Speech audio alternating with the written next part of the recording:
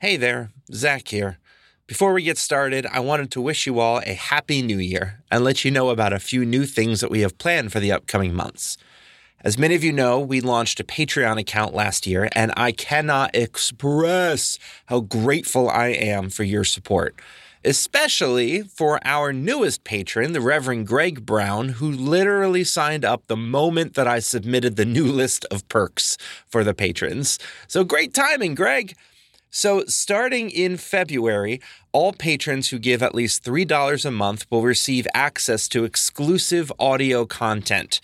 Now, what does that mean? Well, for starters, we are going to be writing and recording some guided meditations to help you find your center in these tumultuous days. Moving forward, we'll also release bonus episodes, special interviews, and whatever else comes up as the year goes on. If you give at least $5 a month, you'll get invites to a monthly Netflix watch party. On the second Sunday of every month at 2 p.m. Eastern Time, we're going to get together on this wonderful platform called 2/7 to watch a movie together and then talk about it afterwards. I know, right? Technology is amazing.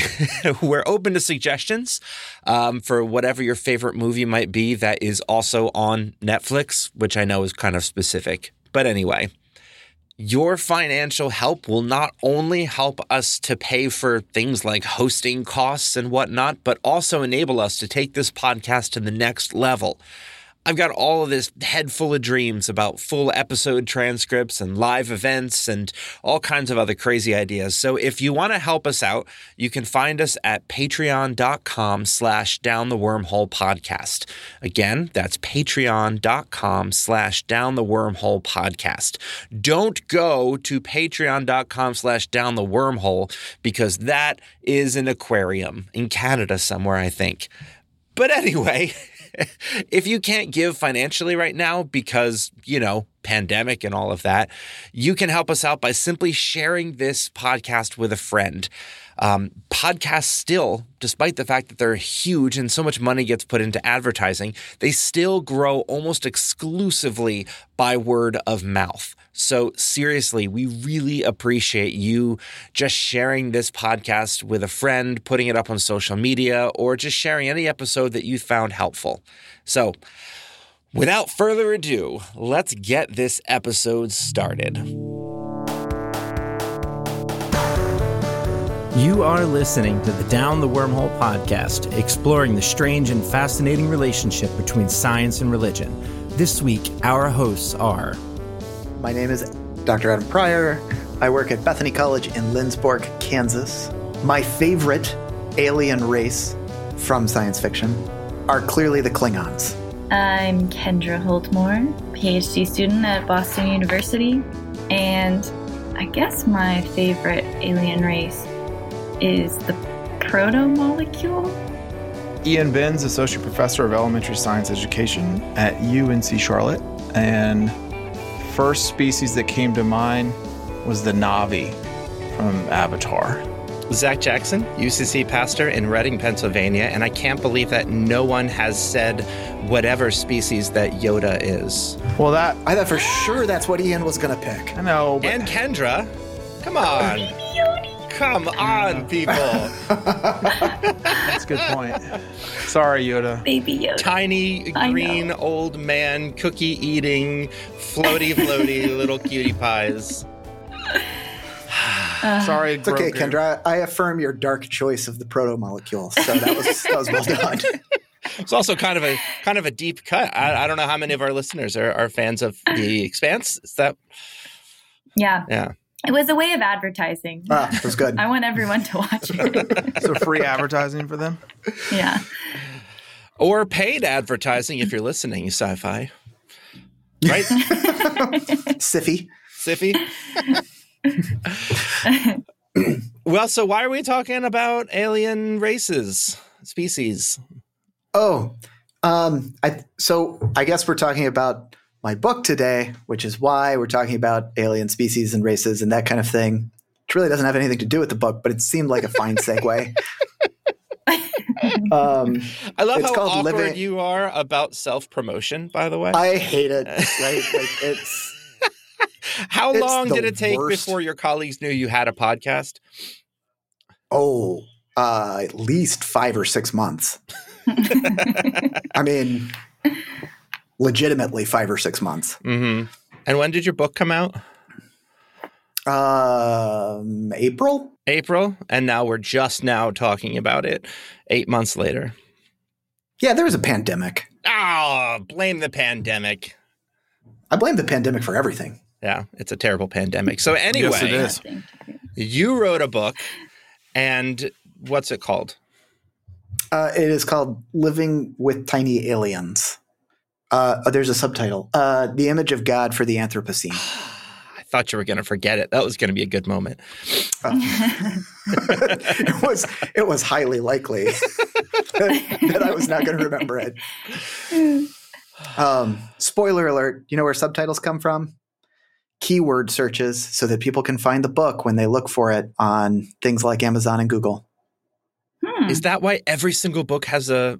It's why every single academic monograph has like a subtitle that is like 18 words long. Yeah. I did not realize that was one of the main reasons. Because I have not written a book yet.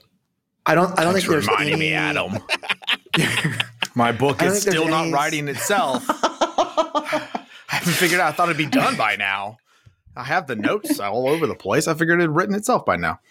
That's right. You just line the Post-its up. Exactly. Yeah, go ahead. I do have a question, but I thought that first I would just ask you, Adam, to like give a very brief summary of what the book is about, and then also to say like what got you interested in writing this. Okay, so the the sort of quick version of what the book is about is that it looks at linking together new work that's being done in astrobiology with a concept from a religious tradition. And in this case, the chosen tradition is Christianity. And the chosen sort of symbol or feature of that tradition is being in the image of God. And it links those with this work that's being done in environmental studies on the Anthropocene. And it links all three of those together to make a case that the way religious traditions, in this case Christianity, think about its symbols needs to be up to date with latest findings in science. And so in this case, those two scientific partners are astrobiology on the one hand and environmental studies on the other. Putting those three pieces together, the book makes the case that Christians should rethink what it means to be in the image of God. That usually we talk about that in terms of like an individual facet of what it means to be a human being. So you or me or Kendra or Ian or Rachel or any other person that you want to name, part of what constitutes them being a person for Christian anthropology is that they're in the image of God. And I think in light of astrobiology, in light of the Anthropocene, that's fundamentally problematic, that we would be better off to talk about the image of God being something that we share together and potentially live into. It's something that I would apply more to planets than I would to individual human beings, is the case that I make. That said, that's kind of dark in terms of like, individual human rights and that kind of stuff. I'm aware of that. So the end of the book is actually the part that I was really, really excited about. It's talking about facilitating three moods or dispositions, presence, wonder, and play, as ways of imagining how we live into being the image of God. So there's your summary of the book in It was a great summary. a short space. I started working on it for two reasons. One, I was interested in play as a concept for theology because it comes up a lot, but usually in the context of like practical theology and not in the context of like philosophical or systematic theology. And so I was kind of just curious to sort of like explore that. And as I was trying to kind of figure out what I wanted to work on, I just finished a project and I was kind of shopping around things to sort of work with. I had a colleague who I was having dinner with at the AAR, and we were talking about religion and science work, and she was a fellow at the Center of Theological Inquiry at Princeton Seminary. And she said, they're doing a second year on this astrobiology project. You should really apply. I said, sure, why not? I didn't know what I was really getting into, but it's a super cool set of programs they have out there. And this was a year-long fellowship. So they said yes, and we picked up and moved to Princeton for a year, me and the kiddos and Rachel. And it's a weird experience to be paid for a year to do nothing but write.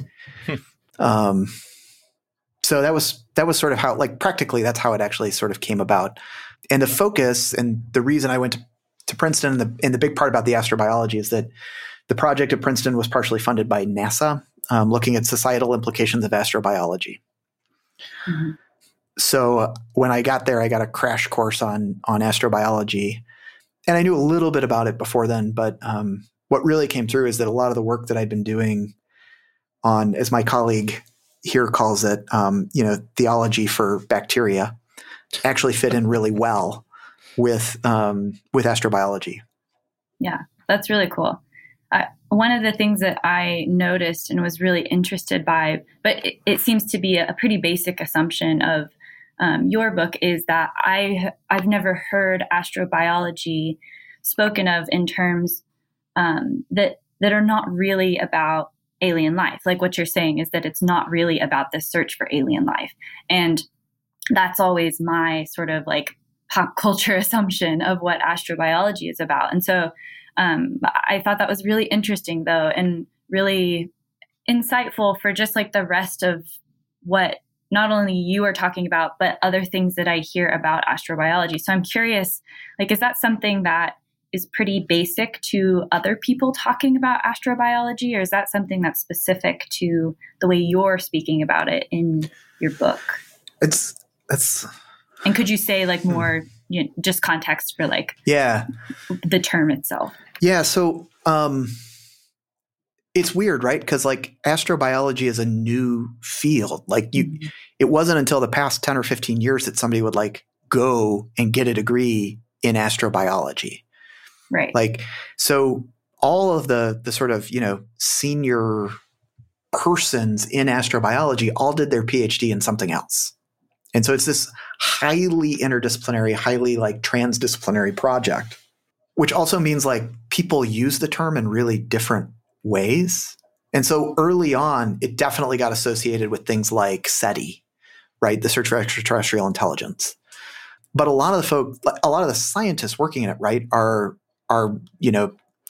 planetary scientists. They're geologists, or they're astronomers, or they're microbiologists, or systems biologists. So they're folks who are interested in how the principles of their own field work themselves out in space, which is now my favorite phrase to use for anything, because you can add in space to whatever you're doing and it sounds awesome.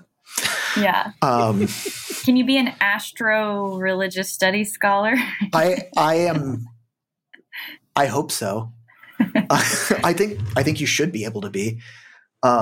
Actually, I will say, like, to be fair, right? Like, I think part of the idea of the CTI's program was that you would have a cadre of folks working in different areas of religious and theological studies who now become like experts in working with astrobiology, so that you have something like astrotheologians.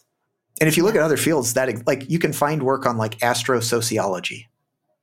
That's my favorite. Yeah, I've seen that one too. Astrosociology? Yeah. So thinking about the formation of societies and colonization of other planets in space. Huh.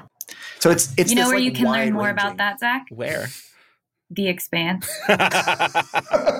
So I definitely need to watch it then. Yes. Yeah. You can prop up your laptop on my book while you watch it to get better height. Will the words come through the laptop, through the screen, and out into my brain? Just like the Post-its arrange themselves. Yes. Got it. So Adam, I got to say, when I was first looking into these sorts of topics and that, astro, insert your field here, my first thought and kind of what in talking with people too is that, like, Why? Because we've never found life. So astrobiology is like the study of something that we've never found, and astrosociology, and there's like a dozen people in space. Like all of these things seem highly speculative, and that it's like you are basically talking about a fictional universe. So why should people care about these? Yeah. This is actually why I wanted to end the book with play, is because essentially I would argue that like these fields are engaging in academic play in the best senses of the word, right? Like there's not necessarily a pure product that comes out of this research, right? Like this is in a lot of ways true theory forming and question asking that goes on. But I think the other piece is, right, like that because astrobiology gets this bad rap, right? Like astrobiology is the study of aliens. No aliens exist. This is a quote unquote science of something that you can't point to. And I would argue that really what astrobiology is really doing is looking at, can you turn biology into a first principle science in the same way that like physics is? So if you look at biology from ancient Greeks to now, it hasn't changed that much. I mean, there have been new discoveries and it's interesting, right? But it's largely a descriptive science. There's living stuff, and biology is in the business of describing the living stuff. It's not in the business of formulating a principle by which life emerges or articulating what the system is by which life occurs anywhere. And I think that's the piece that, like, to my mind, the most exciting stuff going on in astrobiology is trying to shift the way biology itself would function. You probably need to find some other instances of life arising in order to determine like what exactly those pieces would be. And you need to determine whether or not it would be statistically likely or probable. But that's big, but I'm fully aware. But it's still, I think, a really interesting area to pursue. And I think even if you don't find alien life, astrobiology ends up changing the way you ask questions in biological sciences more generally. And that's in and of itself a value.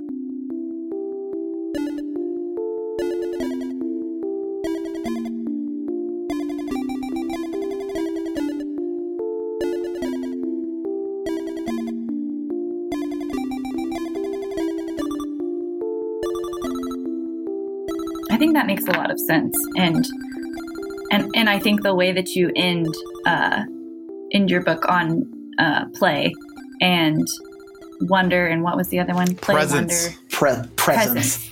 But I think that makes so much sense. And I feel like the way that science happens, it is very playful. Like you have questions and you don't really have any like material evidence for those questions. So you have to look, and it just takes a lot longer to look for anything when the field is like all of space and the cosmos.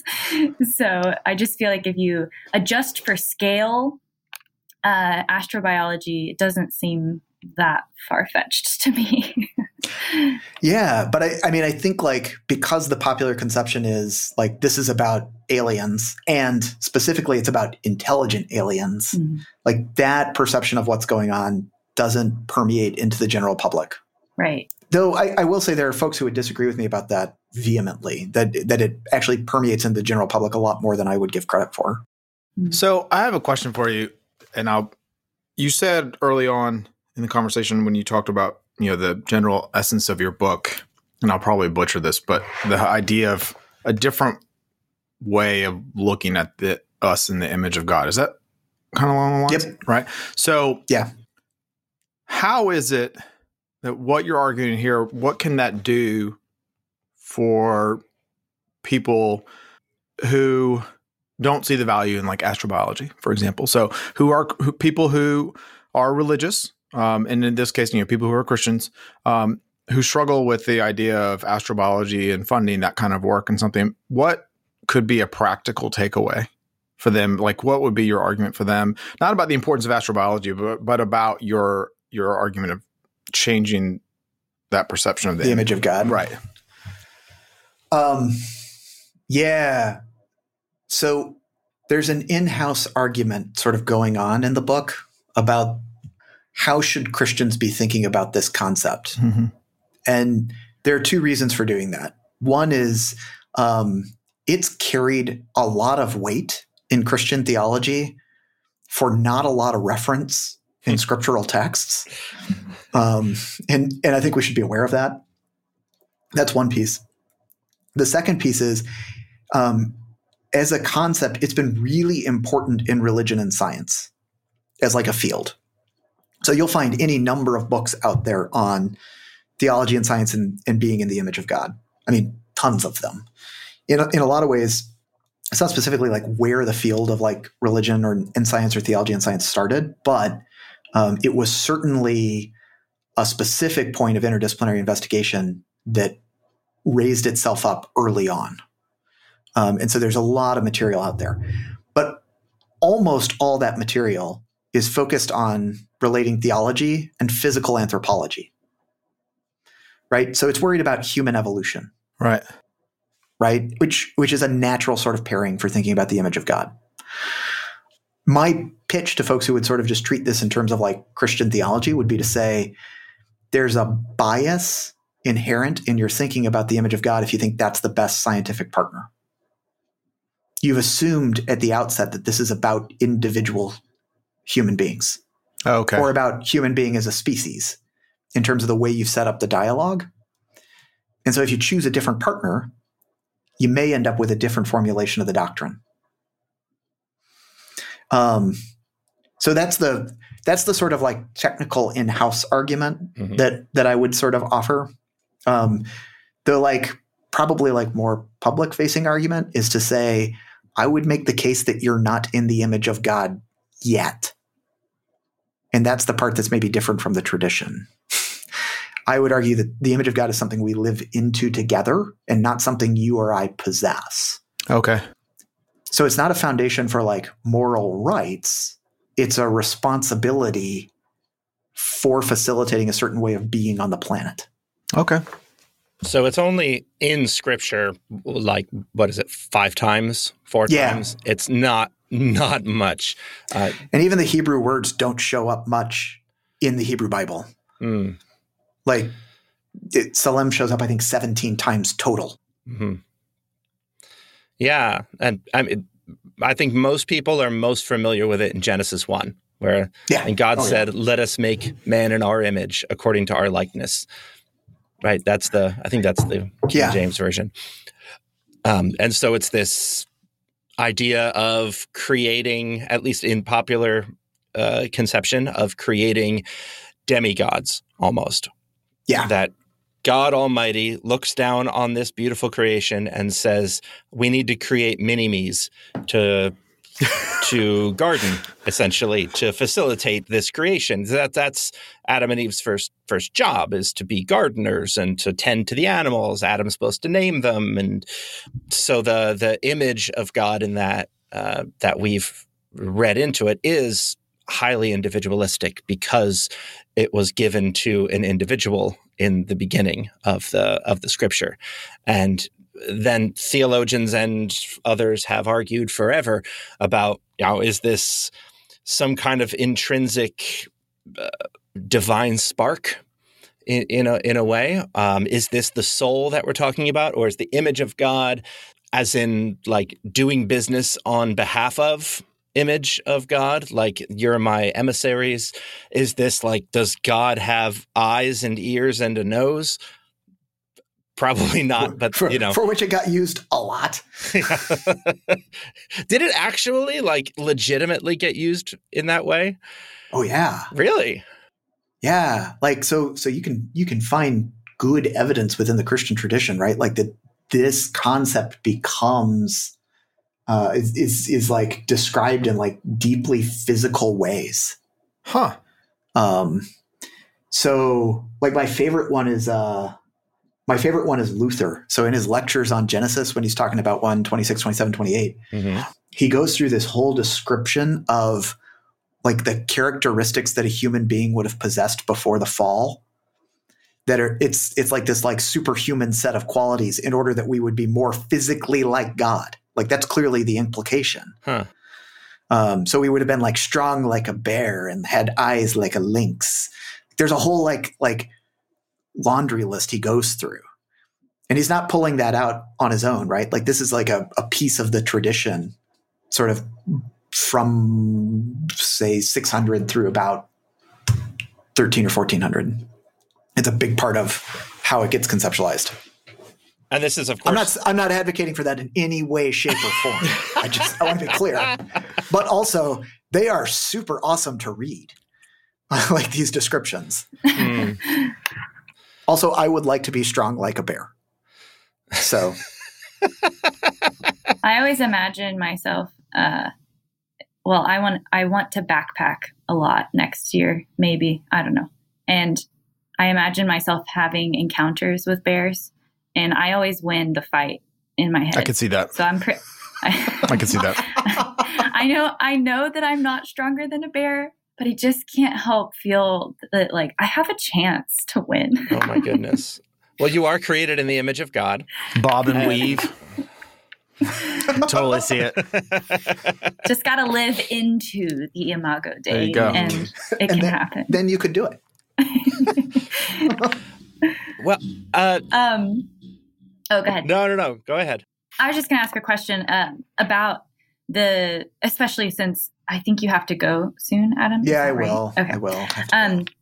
Because I wanted to ask a question about the end of the book, the chapter that you close with, where you're talking about like particular environmental examples and how this ties into the argument you're making about like this playfulness of the Imago Dei. And so I just wanted to like hear you talk about how you close the book and how I think that, especially for people that haven't read the book or might be interested in reading the book, what these like more particular specific examples mean for like the practical implications of the argument you're making. Yeah. I think it's fair to say that as I was working on the book early on, a major critique, and it was a well-founded critique, was like, this is great, but what the heck do you do with it? And I'm still not entirely sure what exactly you do with it, but I at least took a stab at the close of the book at saying like, all right, well, here are some like practical examples where we could play with sort of current environmental crises for which there are in some cases solutions and in some cases not. But that could maybe exemplify, like when I talk about play, this is what I mean, right? And so whenever I talk about play, I'm always thinking of like my kids. And specifically this, like the way in which for children, there are no rules except the rules that are set down by their little play group, right? So if you like watch kids on a playground, suddenly whatever items are around them can become any number of imaginary objects. But there are also rules that are immediately constructed about how you may or may not use the objects. Which I think is what's like super fascinating. It's a second reality. Yeah, right. So play constructs a second reality almost without fail. But the more that we get old, invested in day-to-day concerns about, like putting food on the table, the less freedom we have to engage in that kind of speculative play to create other realities. My contention in sort of the end of the book is to say, like, I don't think you'll solve the environmental crisis unless you free some people to do that kind of play. And by some people, I mean a whole bunch of the human population. Right. So I think my favorite, well, I have two favorite examples. One is the one that was not my idea, but was actually from like a set of church groups here in Kansas, the Green Team, looking at like encouraging congregations to do environmental stewardship. And so they talked, one of their suggestions for congregations is to put native species into their church directories. as a way of facilitating awareness of like shared reality, which I think is brilliant and also hilarious. And I have not been able to get any traction that the Bethany website, where they lay out all the faculty, would now also start to include like native species as like part of what would be like. I think it would be fun. Also appropriate. Also, I want prairie chicken to come right next to Pryor when someone looks me up. Because it's a terrifying bird, but also protected. I have a woodpecker that lives in a hole that it keeps pecking on the outside of our building next to my office. And so literally is a member of our church because it lives inside of the wall of the church. We can't get rid of it. It should get a page in the directory. It might as That's well. what I'm saying.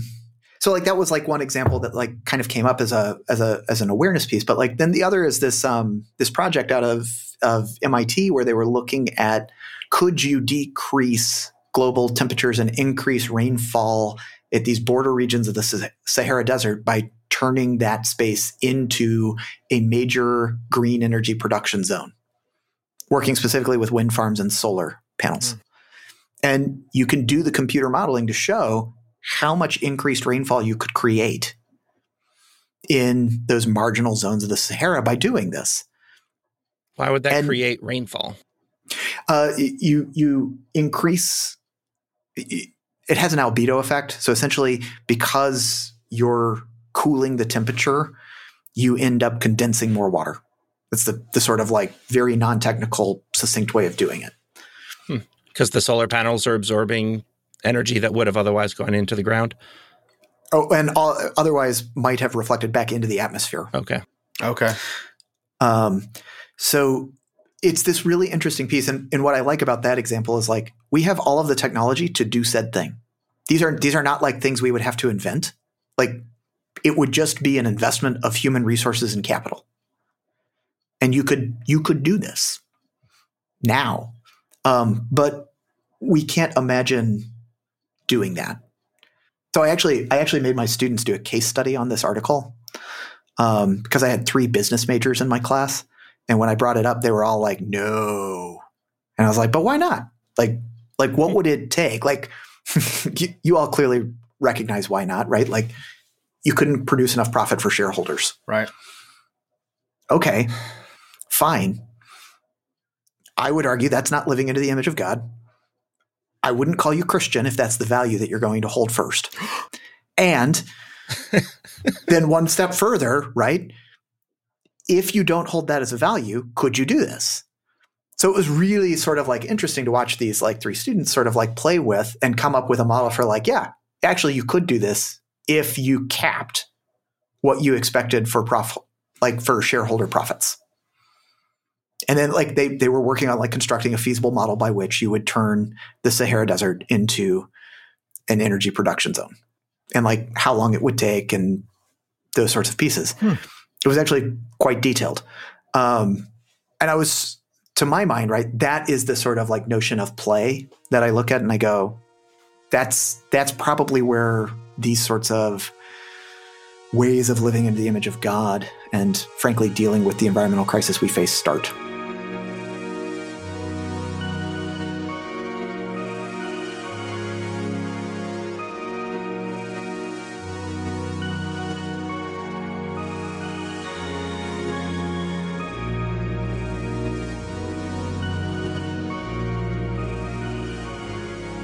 Yeah, I really like the framing of play, and I think it's easy for people who haven't, thought a lot about play to think like why is that the frame? But I think that I know you also reference a lot of like theorists in your chapter on play, but I recently was reading Johann Huizinga, who you reference, who is like kind of a foundational theorist of play, and he describes play as really blurring the boundary between play and seriousness. And also what you reflect in chapter is that play is so intimately connected to creativity and imagination. And so much of our problem solving, like that's why it's connected to play, is because you have to have the space, like you're saying, to feel free enough to express this creativity that is so essential for problem solving, especially with like massive problems, that it just makes so much sense. But it's so easy to miss, just because life doesn't always appear that playful. Yeah. No, and I mean, right, like, so evolutionary biologists have actually talked about this for a long time, right? The sort of basic sense here is you have to relax selection pressures, right? The things that you have to address lest you would die. Like, if those aren't being met, you don't have space for play. Yeah. And they have to be met in a way that gives you enough freedom that you don't have to be constantly pursuing them. Mm. Yeah. Right? And it's like sort of interesting and ironic, because even though it's true that play is not essential for survival, if we have the space to play can actually help us survive. Yeah. Or like, head off future problems. So in some sense, it seems to me to be a little bit more essential than we give it credit for sometimes. Yeah. I mean, I think what I'd say is, like, it's essential to any notion of flourishing. Right. Like, you might be able to survive without it, but I'm not sure you want that survival. Right. Yeah, this was a big challenge that I had. I think I talked about this in our environmental racism episode, that I, in the past, in United Church of Christ settings, have said to people, we need to focus much more on environmental issues because there's not going to be a world to protect if we don't. And we're putting all of our time and effort into racial justice issues. And I think we're missing the really pressing thing, because if the world is uninhabitable, like, the racial justice issues won't matter because we won't be here. And I was gently reminded by some people that we're disenfranchising a huge swath of the population because they're living, in fear of their lives. And so are not free to be creative, to be problem solvers, that the majority of African-American people care about the environment. That cannot be said about white people. I think it's like 40% of white people. And so, but we have this entire group of people who are not free to go out and make these kinds of playful solutions to things because they're worried about their own lives. And so in many ways that the racial justice piece has to precede the environmental justice piece. And we've been sidestepping it for so long because we don't want to make it a political issue. But there's just this whole group of people who are not free to play. Mm-hmm. Yeah. I mean, I think Whitney Bauman has shaped my thinking on this a lot, because I think he makes one of the best cases for saying, like, if you really want to deal with environmental issues, then you need to address things like universal healthcare and debt reduction. Mm. Because you can't solve those environmental problems unless you're dealing with these systemic issues by which then people are freed in order to think about those environmental problems. So the challenge is that, like, our tendency is to, like, segregate out these issues, right? There's a problem with race. There's a problem with the environment. There's a problem with workaholism. There's a problem with name your social ill that you want to put, and we treat them as sort of separate, distinct entities, but they're not, right? That's why they're systemic problems, right? So you have to think about them in terms of various systemic solutions that you can generate, which probably means dealing with the overlaps between those issues. Yeah. It's also my case why the poor boy throwing the starfish back into the sea doesn't make a difference. But if enough people do it. And poor Rachel. I didn't have many goals for today, but to work that back in one more time was definitely one of them. Poor Rachel is so busy with Hanukkah preparation that she couldn't be here to defend her starfish. Which, I'll remind you, is a holiday that celebrates the people who throw the starfish back in. Little people who gathered together and made a big difference to kick out those darn Seleucids and rededicate the temple. However, I will say they did not make enough systemic change, and then the Hasmonean dynasty only lasted 100 years before the Romans came in. So, but that's a different story. That's another episode. We can talk Hasmoneans another day. So, Adam, before you leave, do you have any parting thoughts? No. Okay. I think the show needs to end right there. Like me asking, him saying no. You have been listening to Down the Wormhole. Like that's it, right I'm there. totally okay with that. Yeah. Oh my gosh, that's perfect.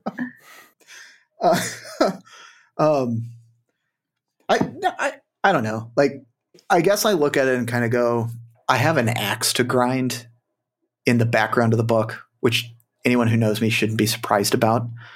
But I think my big concern is that we have so focused on individual human rights as a way of generating change that this is not actually in the book, but it's the piece that after writing the book sort of crystallized for me. We've so focused on individual human rights as the way of generating major change, major political and systemic change, that I think we've lost our ability to playfully look at other means of generating those changes.